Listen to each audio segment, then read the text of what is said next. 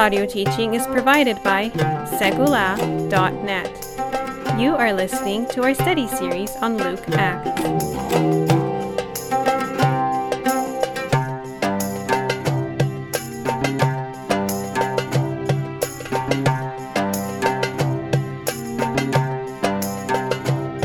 Welcome to session 15.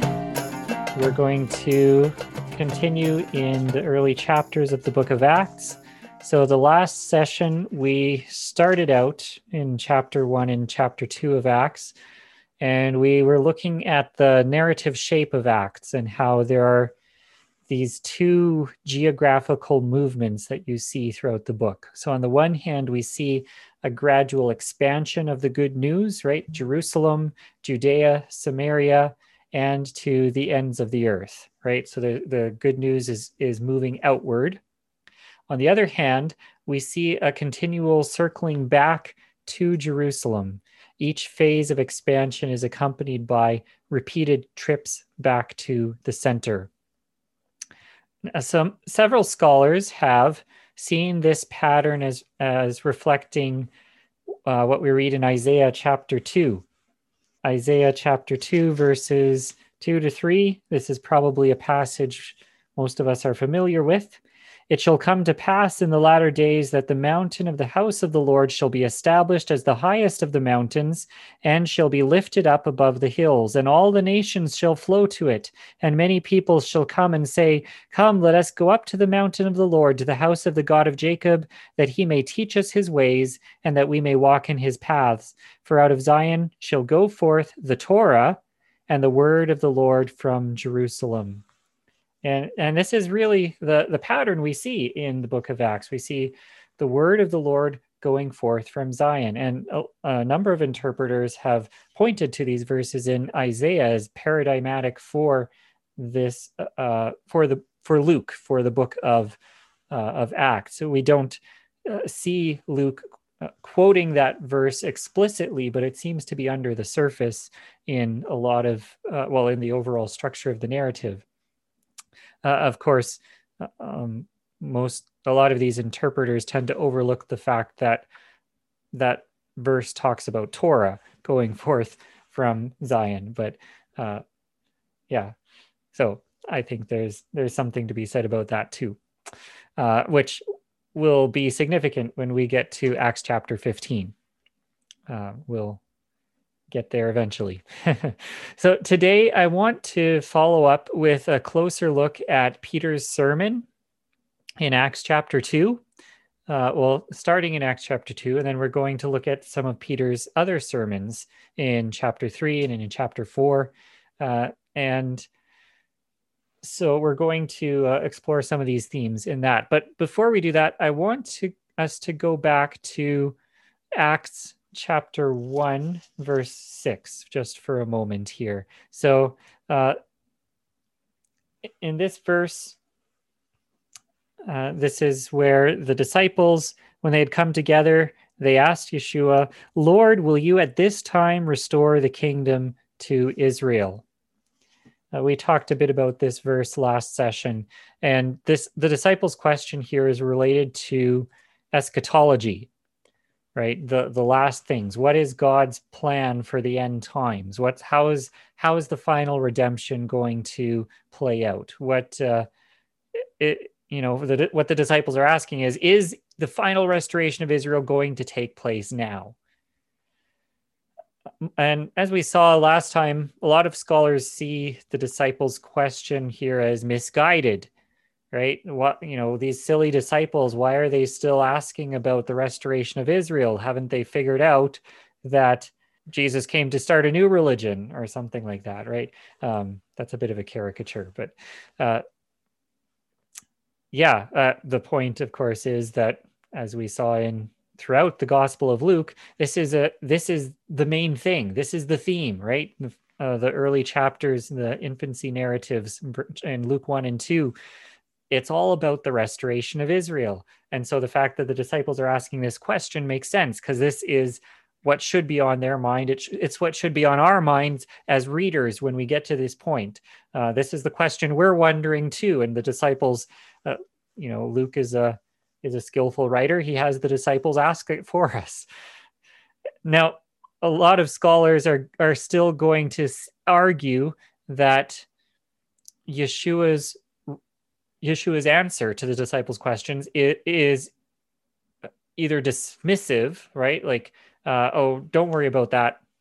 I've got a different plan for you guys. Here it is. Or some even take it as a rebuke, that Yeshua is rebuking his disciples for having such a narrow-minded, ethnocentric, nationalistic aspiration, right? You're still just concerned about this national restoration when God wants to restore the whole world.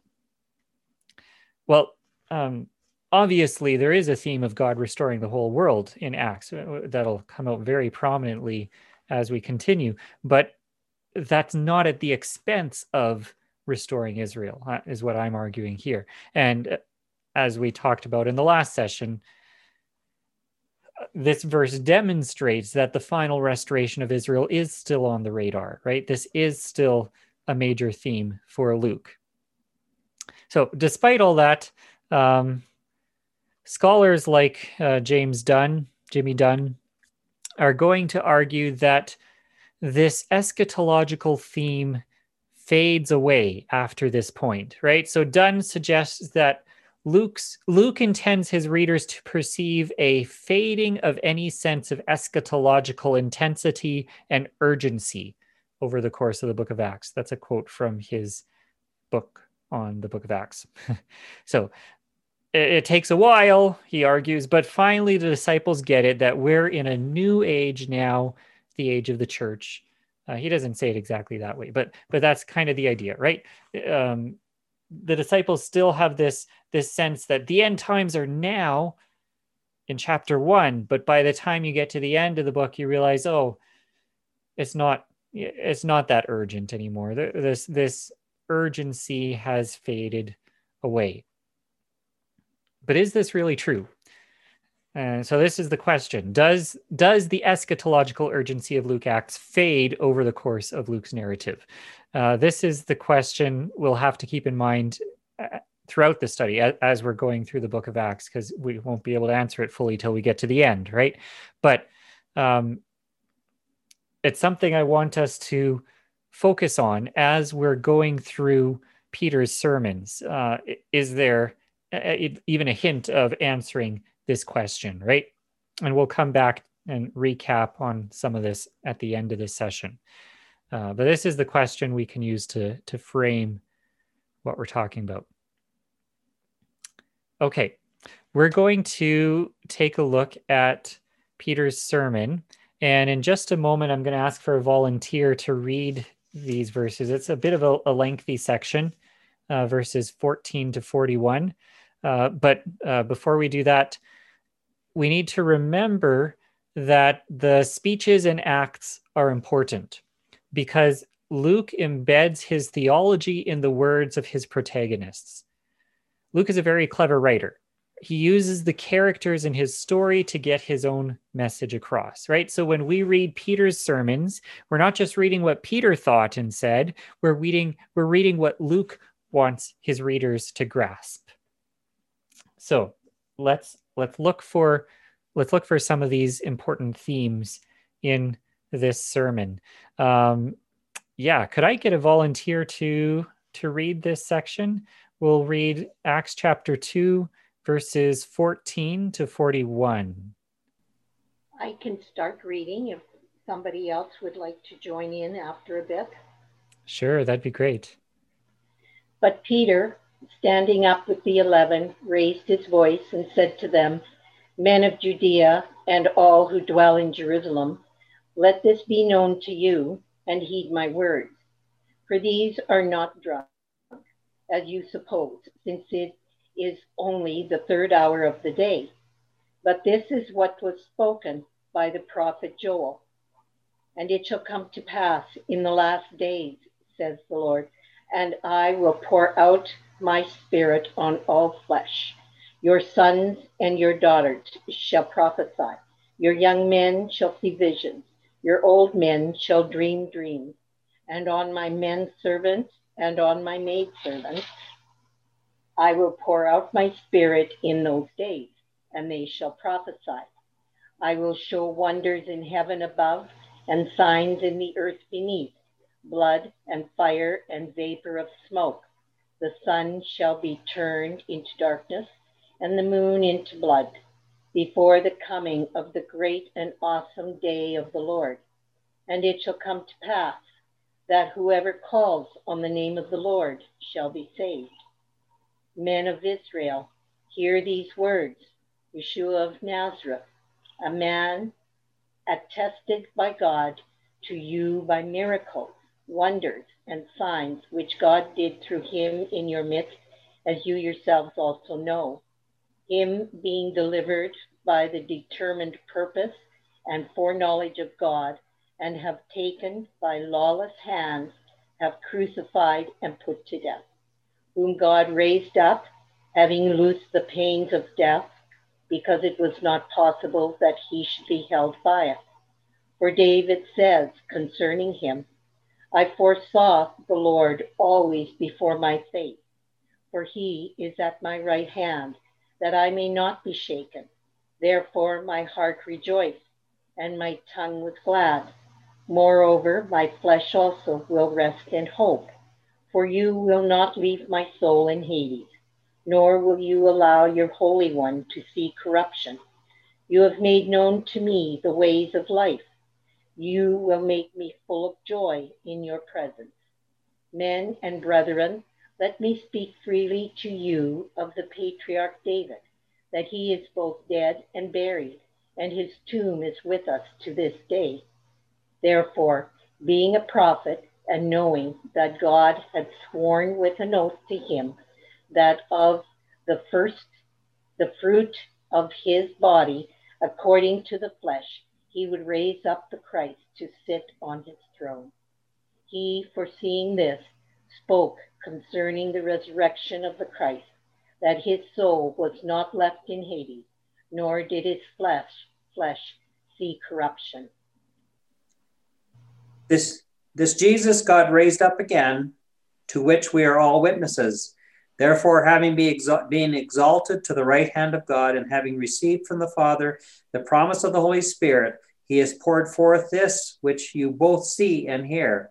For it was not David who ascended into heaven, for it was not David who ascended into heaven, but he himself says, the Lord said to my Lord, sit at my right hand, until I make thine enemies a footstool for thy feet.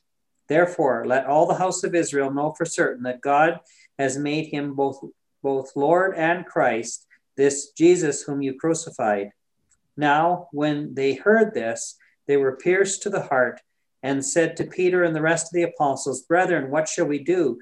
And Peter said to them, Repent, and let each of you be baptized in the name of Jesus Christ for the forgiveness of your sins, and you shall receive the gift of the Holy Spirit.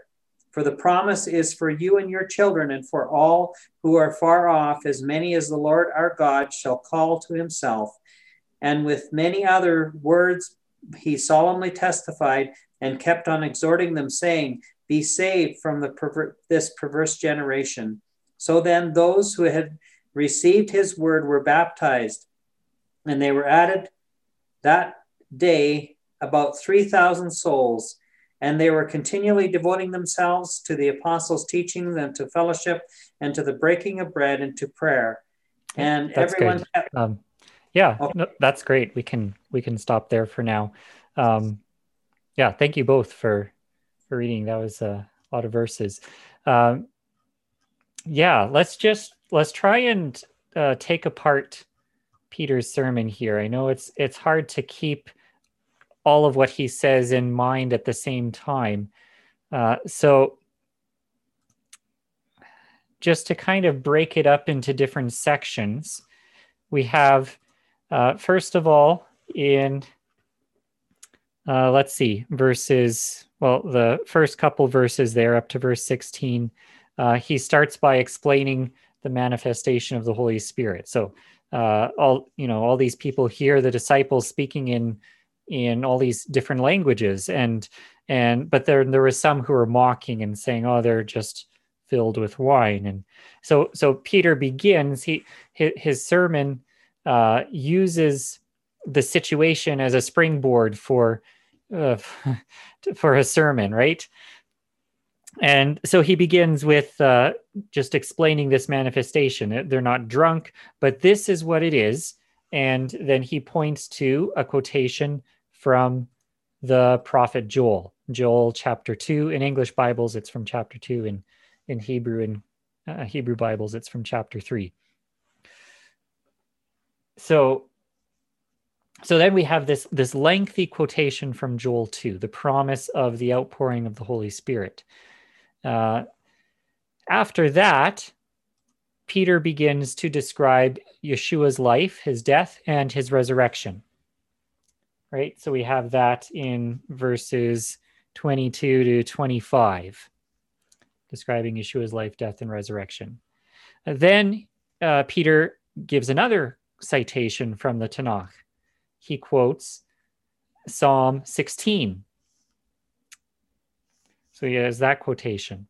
And this quotation, Peter's quoting because this is a promise of, he sees this is a promise of the resurrection of Messiah. Right? Then after that, he explains how this promise of resurrection points to the restoration of the Davidic monarchy. And that's in verses 29 to 33-ish. And then finally, he follows it up with another quote, Psalm 110, verse 1. And this demonstrates that Yeshua is the true Davidic king, the Messiah. So a couple points from all this. I'll leave this outline up for a little bit as we talk about some of these things. Note the Davidic emphasis. Peter's point is to prove that Yeshua is the promised heir to David's throne. We've seen this theme before, right? This is what Gabriel tells Mary way back in Luke chapter 1. He will sit on the throne of his father David. So in other words, I'm going to say the theme here still has something to do with Israel's restoration, right? That's not been taken off the table. So we have, first of all, Peter begins explaining the manifestation of the Holy Spirit, and then he quotes the prophet Joel. Let's take a quick look at that passage here. And it shall come to pass afterward, I will pour out my spirit on all flesh. There's a bit of a difference here between the way Peter quotes it and the way it is in Joel chapter 2. Take a look at this. When Peter quotes it, it says, in the last days it shall be, God declares, that I will pour out my spirit on all flesh. So here it has, after I will pour out my spirit on all flesh.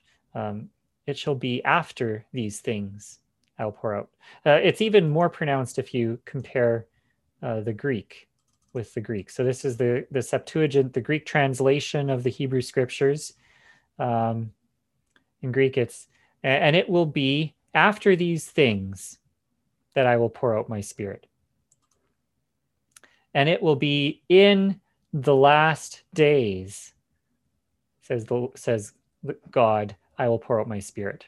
So the rest is quite similar, but this opening line has been changed. And we're going to see, I want to say that this is intentional. This isn't a mistake. Luke isn't like misquoting here. This is an intentional allusion to multiple passages that's going on. What we're going to find is the missing phrase from this passage, where we're supposed to have this phrase after these things. That's going to show up in a quotation in chapter 15. When we get to Acts 15, we're going to find the missing phrase from Joel 2 shows up. And this phrase that Luke adds in here is taken from the quotation that he quotes from Amos in Acts 15.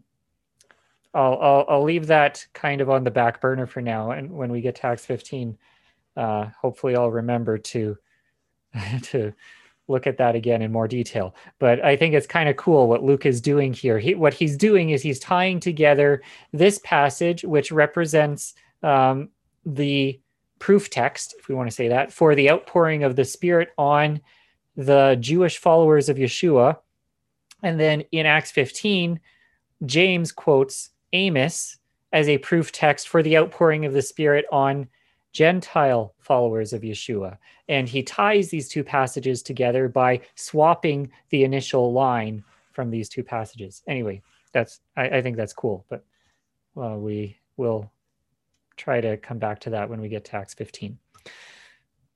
Okay, so we've got this this proof text, Joel 2. This is the promised Holy Spirit, but of course, Joel 2 says quite a few other things other than just I'm going to pour out my Spirit. There's dreams and visions, of course, but then it goes on to talk about stuff that seemingly doesn't have anything directly to do with Acts chapter 2 and what was happening in those days, right? I will show wonders in the heavens, signs on the earth below, blood and fire and vapor of smoke. All this stuff. So I mean, this sounds like end of the world kind of stuff, right? This sounds like the sort of thing that would happen is, this is eschatological. It's for the end times, right? So what's all this? Well, first of all, I think this is an indication that Peter and Luke are not suggesting that what took place in Acts chapter 2 is the ultimate fulfillment of Joel 2. There is more to come, right? But this is the beginning. In other words, for Peter sees what is happening in his day as a sign of the end times. He quotes a passage about the end times that is quite blatantly about the end times to demonstrate that the outpouring of God's Spirit is a sign of the end. This is a sign that the final restoration of Israel is at hand. And then the last verse that he gets to is significant. It shall come to pass, everyone who calls on the name of the Lord shall be saved. So if we jump down back to Joel, the last verse of Joel 2 in English Bibles, it shall come to pass, everyone who calls on the name of the Lord shall be saved. But then it goes on in Joel, for in Mount Zion and in Jerusalem there shall be those who escape. There shall be survivors, as the Lord has said, and among the survivors shall be those whom the Lord calls. Here we have a reference to the Lord, not just people calling on the name of the Lord, but the Lord having called certain people.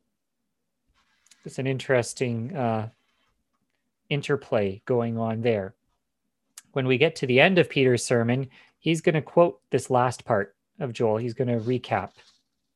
Well, let's see how that plays out. All right, so this proof text, this is the end times taking place, right? This is incredible stuff going on. Then Peter dives into describing Yeshua's life, his death, and his resurrection.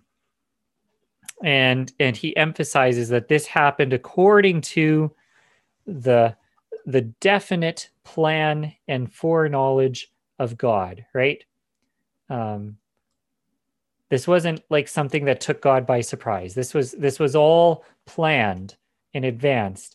And he demonstrates that by quoting proof texts again, right? God raised him up because it was not possible for him to be held by it.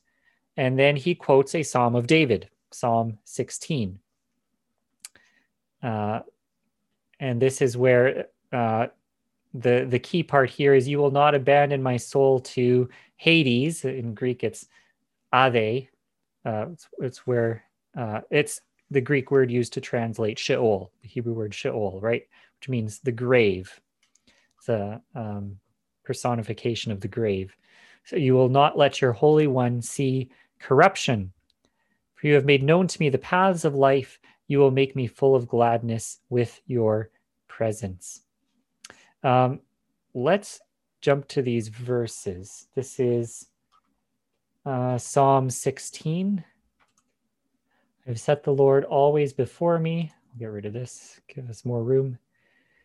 Because he is at my right hand, you make known to me the path of life.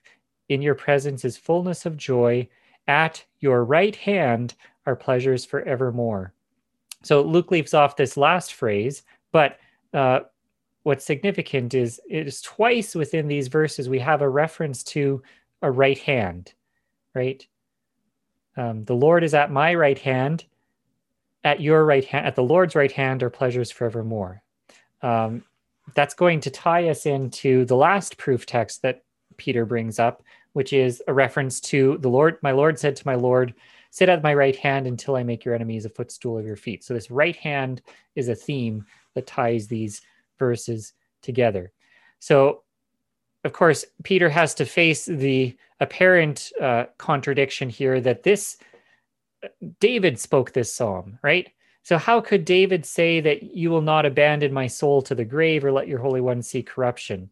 Now, obviously, we could read that psalm on two levels, right? On one level, all that David is saying is, you delivered me from death. Of course, David later died, and it wasn't, it was a temporary deliverance from death because he later succumbed. But Peter wants to read this on another level, that if you take it hyper literally, this is a contradiction, because since David died, those verses are not literally true. And he emphasizes that. I can tell you confidently, I assure you, David has both died and was buried, and his tomb is still there. But David spoke prophetically, and knowing that God had sworn with an oath to him that he would set one of his descendants on the throne. Okay, where did God swear that oath? Well, there's a couple places. So God's oath to David, we find that in 2 Samuel chapter 7, of course. Psalm 132:11 and Psalm 89, 3-4. Look quickly at these. So in 2 Samuel 7, when your days are fulfilled and you lie down with your fathers, I will raise up your offspring after you, who shall come from your body, and I will establish his kingdom. He shall build a house for my name, and I will establish the throne of his kingdom forever. Doesn't that sound a lot like what the angel Gabriel told Mary? He will sit on the throne of his father David, and of his kingdom there will be no end, right? This will be a forever kingdom. In Psalm 132, the Lord swore to David a sure oath from which he will not turn back. One of the sons of your body I will set on your throne. So there's this promise that there will be a descendant of David on David's throne, a promise for the perpetuity of the Davidic dynasty, right? And how about Psalm 89? Psalm 89, verse 3, you have said, I have made a covenant with my chosen one. I have sworn to David, my servant, I will establish your offspring forever and build your throne for all generations. If you remember, we looked at Psalm 89 back in session 9. This is the psalm that stands at the darkest point in the entire book of Psalms, right? This is the psalm that deals precisely with the theological crisis of the fall of David's dynasty. How can God be faithful to his promise if the Davidic throne is destroyed and stands unoccupied? The psalmist never resolves that issue. But the answer, I think, is clear. In order for God to be true to his word, he will one day restore the Davidic monarchy and set a true descendant of David upon his throne. And this is exactly how Peter reads it, right? For Peter, Yeshua is precisely the solution to this theological crisis, right? Knowing that God had sworn with an oath to David that he would set one of his descendants on his throne, right? So David sees this promise as a promise of the Messiah. Messiah is the answer. So David foresaw and spoke about the resurrection of the Messiah. This passage is all about Yeshua's resurrection. Because he is the true son of David. He's the true Davidic king. He is the restoration of the Davidic monarchy that was promised long ago. This Yeshua God raised up, of that we are all witnesses. And then Peter gives this curious phrase here, being exalted at the right hand of God. In the next verse, Peter quotes from Psalm 110, the Lord said to my Lord, sit at my right hand until I make your enemies your footstool. By the way, this is the most commonly quoted verse from the Tanakh that we find in the New Testament. So the apostles quoted this verse more often than any other verse from the Tanakh, and applied it to Yeshua, right? This is talking about Yeshua. In the original context of Psalm 110, it's talking about Davidic kingship, right? It's a little unclear, like exactly what king is it talking about, and the apostles exploit that ambiguity and demonstrate that this is clearly about Messiah, because who else could this be about, right? How could David refer to him as Lord? Well, it must be the Messiah, right? Yeshua talks about that a bit as well. But the point is, what's Messiah doing up there beside God's throne, or even on God's throne? This is also the ambiguity. Is this character, this Messiah character, is he sitting beside the throne, or is he sitting on God's throne at the right hand? That's where when Peter uses this phrase, exalted at the right hand of God, he's combining two significant verses that the apostles use to describe Yeshua. First, of course, is Psalm 110, verse 1, which Peter quotes in just a moment. The other is Isaiah 52, 13. This is the beginning, the opening verse of the longest of the servant songs in Isaiah, and the one that a lot of us are familiar with when this goes into Psalm 53, right? It continues, but it begins, behold, my servant shall act wisely. He shall be high. He shall be lifted up and exalted. I think we talked about this once before, but the Hebrew is very emphatic. So he's going to be high, yarum, Venisa, lifted up, V'gava, and exalted, high. These are all near synonyms. Me'od, very. So he uses three near synonyms that all describe altitude, height, right? And then intensifies it all with the word very. The only other person in the book of Isaiah to be described as high and lifted up is God himself. So there's this servant here is not just a servant, right? This is a divine servant that Isaiah is describing here. And so when Peter combines these two verses, exalted at the right hand of God, he's speaking both of Yeshua's divine status and his messianic status, right? He is the divine Messiah who's raised up to the throne of God, and he's the Davidic king, right? But what's he doing up there? Why is he up in heaven? And is that where he stays? I think this is how a lot of Christian interpreters, at least historically, have been prone to interpret these things, that Yeshua has been exalted up to the throne, to the right hand of the Father, and that's where he stays. That's it. He's going to stay there. Well, this verse says, until I make your enemies your footstool. That doesn't mean that Yeshua will cease to be exalted once his enemies are a footstool, but there's a purpose here to this, right? There's a sense that this is not the end. The intention, the purpose is the destruction of Israel's enemies. And again, this ties in with the theme of the restoration of Israel, right? And Peter makes that clear. Let the house of Israel therefore know for certain God has made him both Kyrios and Christos. He's made him both Adon and Mashiach, the anointed one and the Lord, this Yeshua whom you crucified.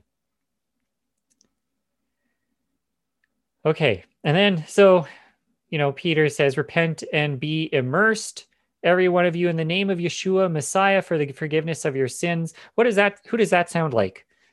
Who has already done that in Luke Acts? A similar sort of message.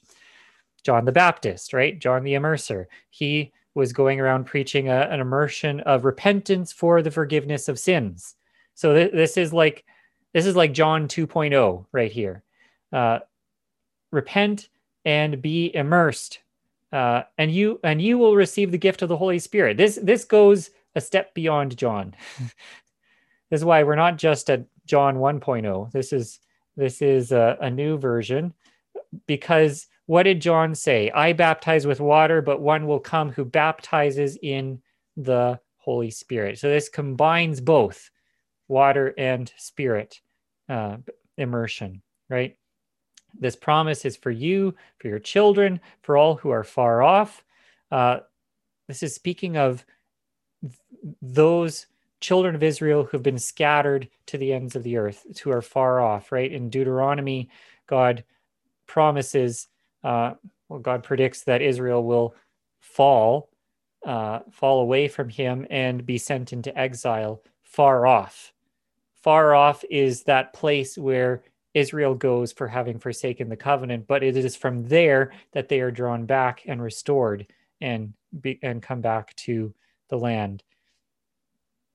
So those who are far off represent those who are in exile. And then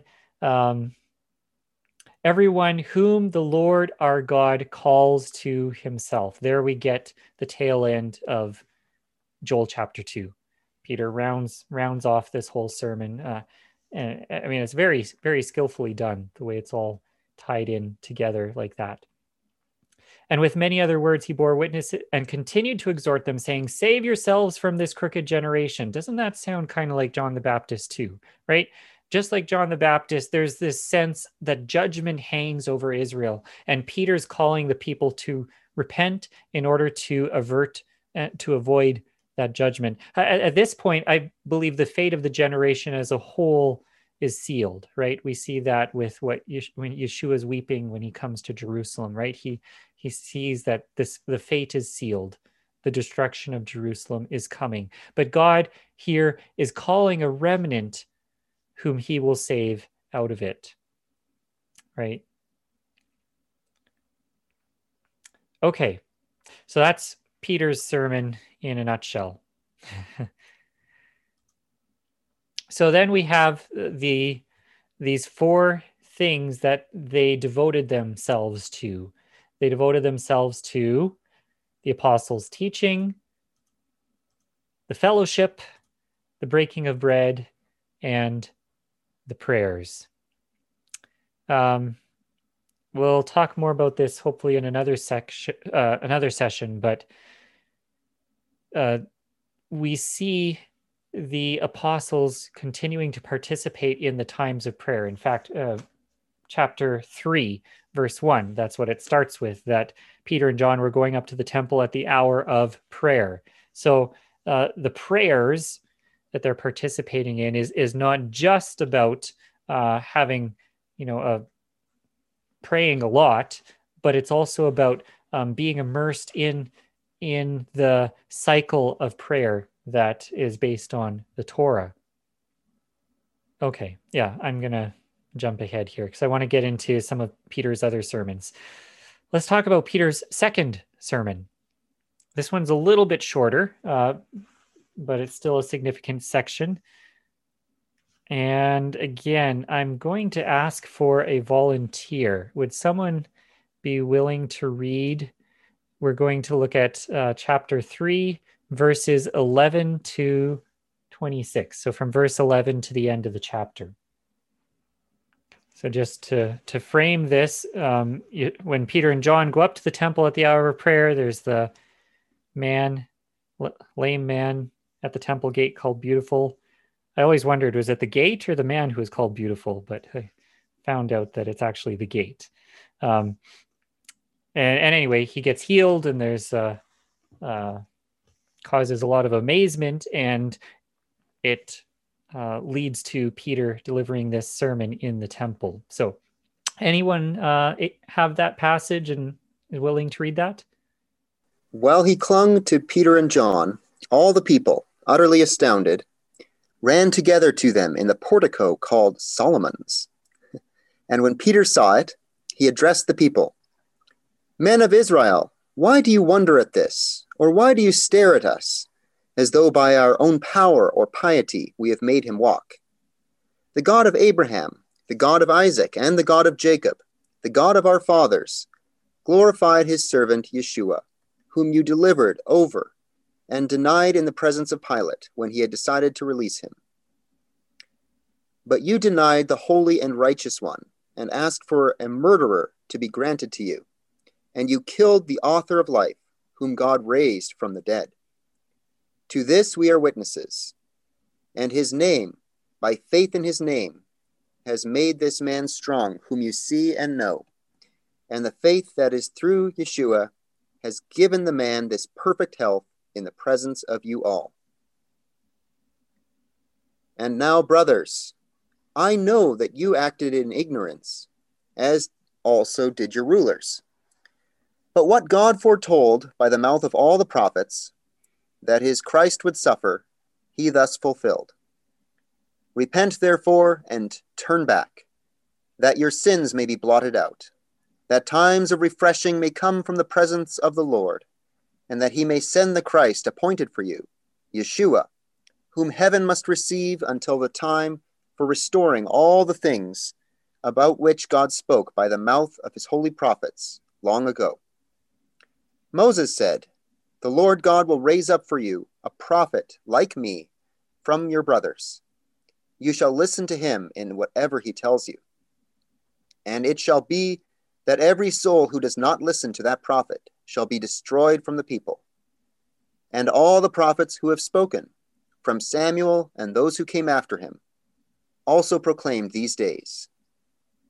You are the sons of the prophets, and of the covenant that God made with your fathers, saying to Abraham, and in your offspring shall all the families of the earth be blessed. God, having raised up his servant, sent him to you first, to bless you by turning every one of you from your wickedness. Great, thank you. Okay, so again, let's try and get a handle on the shape of this sermon.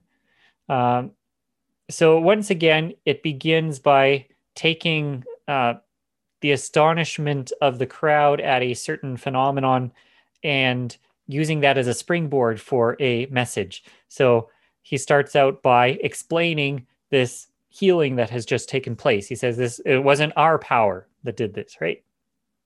And then he describes Yeshua's life, death, and resurrection once again, right? And the point in that is that Yeshua is the source of healing. It's Yeshua's power that did that, as he explains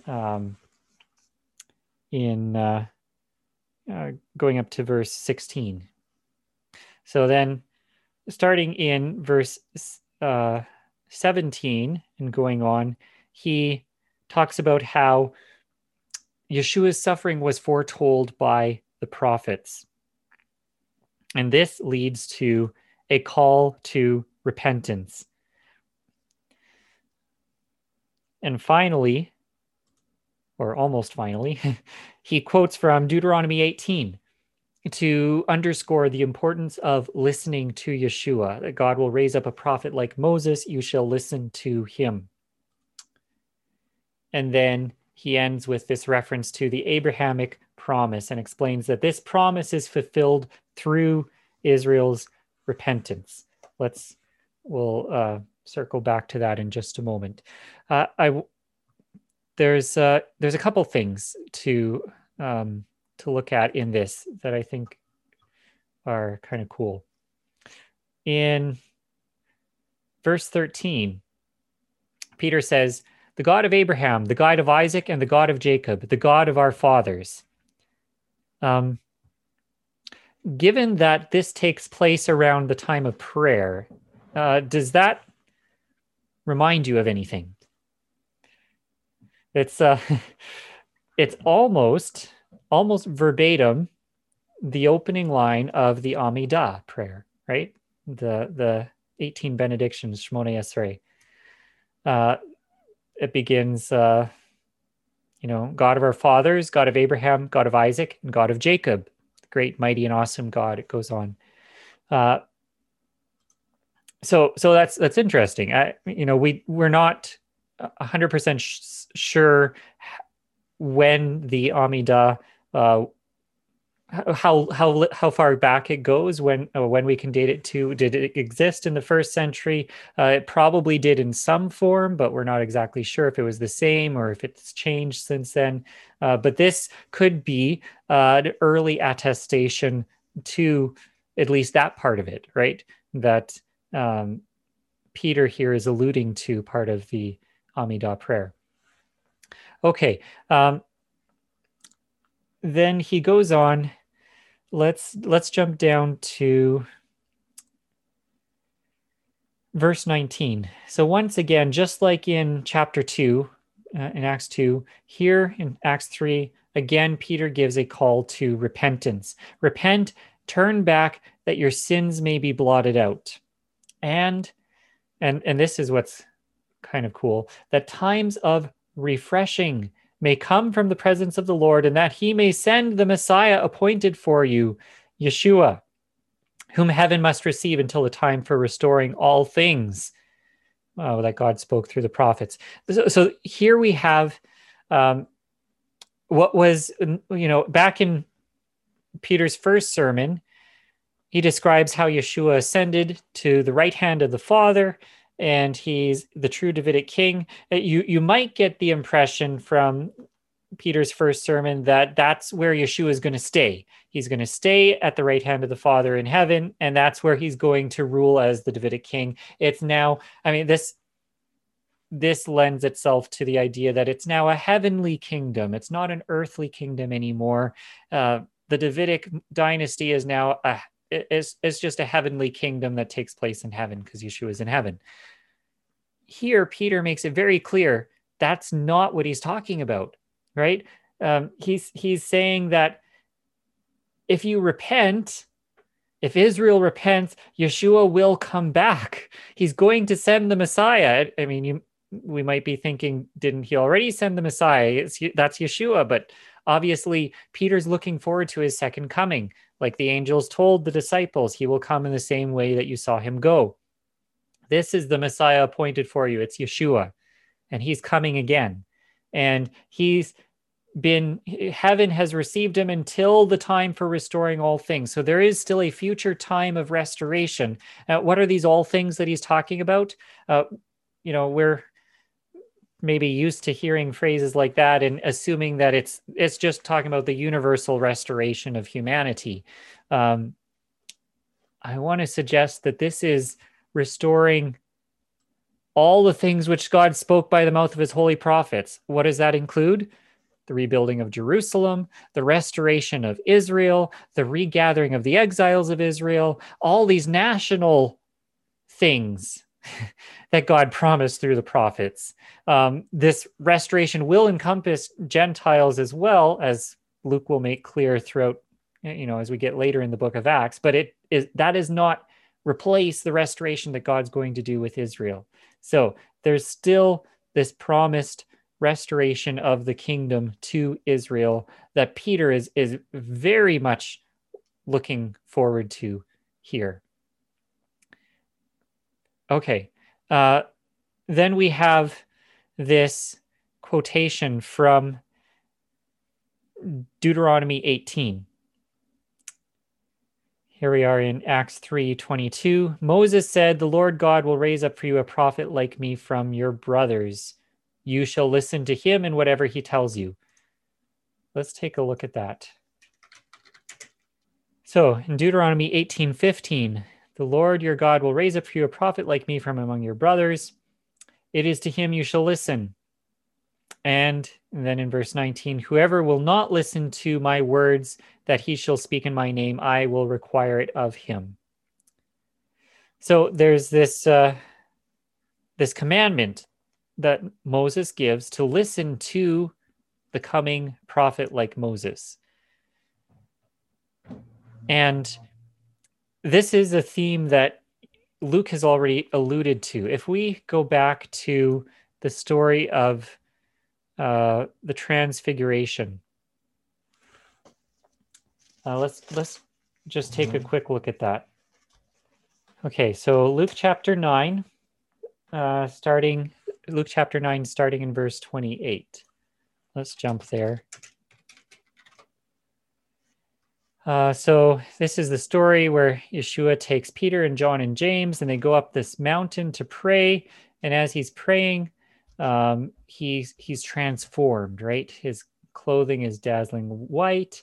And then there's these two people that appear, Moses and Elijah. And they're talking about his departure. In Greek, it's the word exodus, which he's about to accomplish at Jerusalem. What's significant here is there's a cloud, the glory, and then a cloud came and overshadowed them, and they were afraid as they entered the cloud. And a voice came out of the cloud saying, "This is my son, my chosen one. Listen to him." That's what Moses says we're supposed to do to the prophet like Moses. This is alluding back to Deuteronomy 18. This event has a bunch of things that are meant to remind us of Sinai, right? First of all, they're on a mountain. What does that remind us of? Mount Sinai. You can't always say anytime you see a mountain in scripture, it's an allusion to Mount Sinai, but almost. Almost any time. If it's a good mountain, then there could be a subtle allusion back to Mount Sinai. There's this overshadowing cloud, right?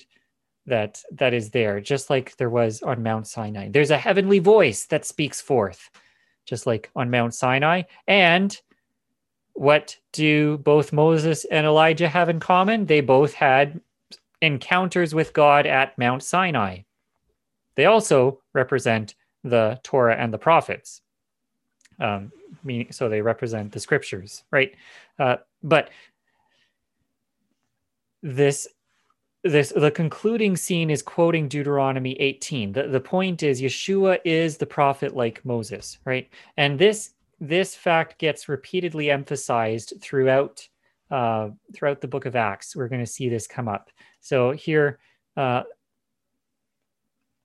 Peter is quoting Deuteronomy 18 and applying it to Yeshua. Yeshua is that prophet like Moses, and the implications are that we must listen to him. It is necessary to listen to him.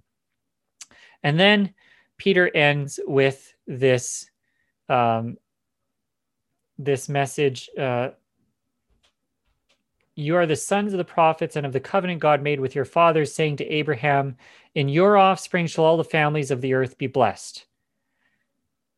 Who is that offspring? I think Luke intends us to understand this to be talking about Yeshua, just like, Paul makes that explicit in his letters, right? This in your seed, entos spermati in Greek, in your seed, that's talking about Yeshua. In Yeshua shall all the families of the earth be blessed. And all the families of the earth, Luke points out, includes the Jewish people. And in fact, prioritizes the Jewish people as Luke sees it. God, having raised up his servant, sent him to you first to bless you by turning every one of you from your wickedness. So in other words, God's plan is to bless all the nations through Yeshua, but he sent him to you first to bless you first. So Israel gets blessed first, and that blessing spreads out to all the nations. This is how Luke is interpreting the Abrahamic promise. And we're going to see this pattern over and over again in Acts. Even when the message does begin to go out to Gentiles, it's still to the Jew first, right? Paul says to the Jew first, and also to the Gentile or to the Greek. So this is the pattern. The Abrahamic blessing blesses Israel first and then goes out to the other nations. I think at this stage in the story, Peter's not aware of the full implications of his own words. I don't think Peter understands the full force of his words at this point, because as we're going to see in chapter 10, it has not yet dawned on the followers of Yeshua that Gentiles will have a place in that restoration of Israel that is taking place. This will become more significant later, but this is pointing forward to that, right? What Peter's saying here is hinting at the coming blessing on the Gentiles as well. There's also, again, a sense of judgment coming, right?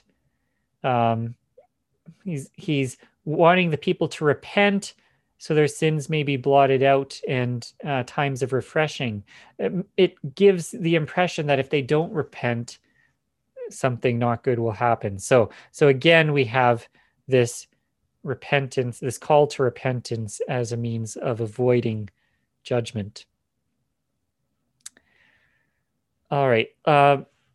Let's just look really briefly at Peter's third sermon in chapter 4. I don't think we'll read the whole thing, but it starts in verse 8. I suppose it's only a couple verses. I'll just read through this quick. Then Peter, filled with the Holy Spirit, said to them, rulers of the people and elders. So this is after they've been incarcerated by the temple authorities, and they're giving a defense before the council. So Peter says, if we're being examined today concerning a good deed done to a crippled man, by what means this man has been healed, let it be known to all of you and to all the people of Israel that by the name of Yeshua, Messiah of Nazareth, whom you crucified, whom God raised from the dead, by him this man is standing before you well. This Yeshua is the stone that was rejected by you, the builders, which has become the cornerstone. And there is salvation in no one else, for there is no other name under heaven given among men by which we must be saved. So here's a quick structure of the sermon. Again, Peter uses explaining this healing as a springboard for his mini sermon here.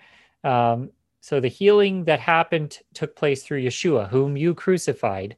It's interesting that in each of these sermons, we've seen this sense that the culpability for Yeshua's death is placed on the people that he is addressing, right? And in the first sermon, that seems kind of unfair. Like, these are Jews from all over the diaspora, right? How can they be blamed for crucifying Yeshua? Were they even there when Yeshua was crucified, right?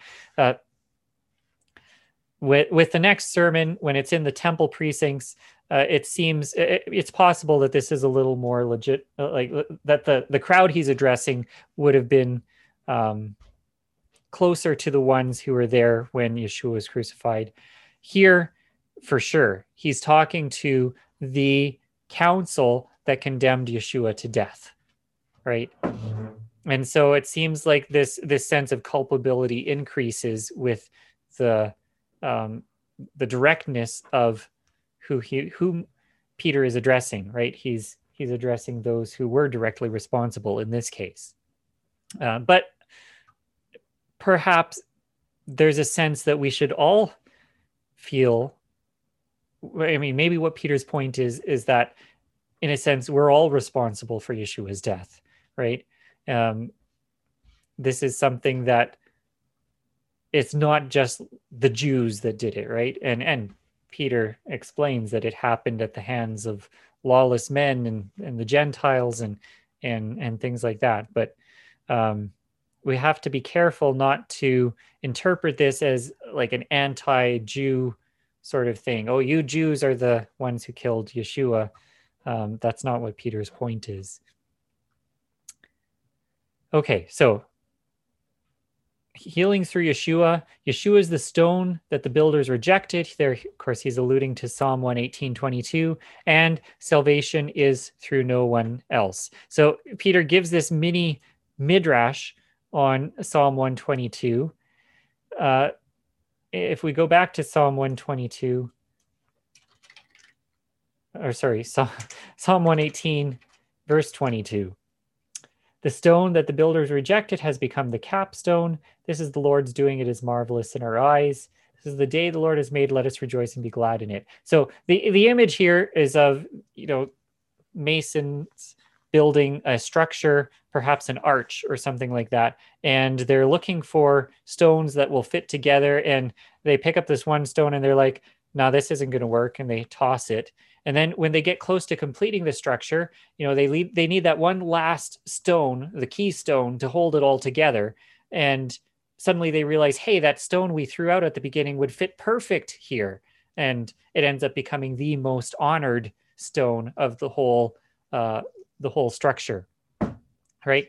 That's the image that this is using. It's drawing off of. Jewish interpreters have often pointed out the word for stone, even, sounds very similar to the word for son, ben.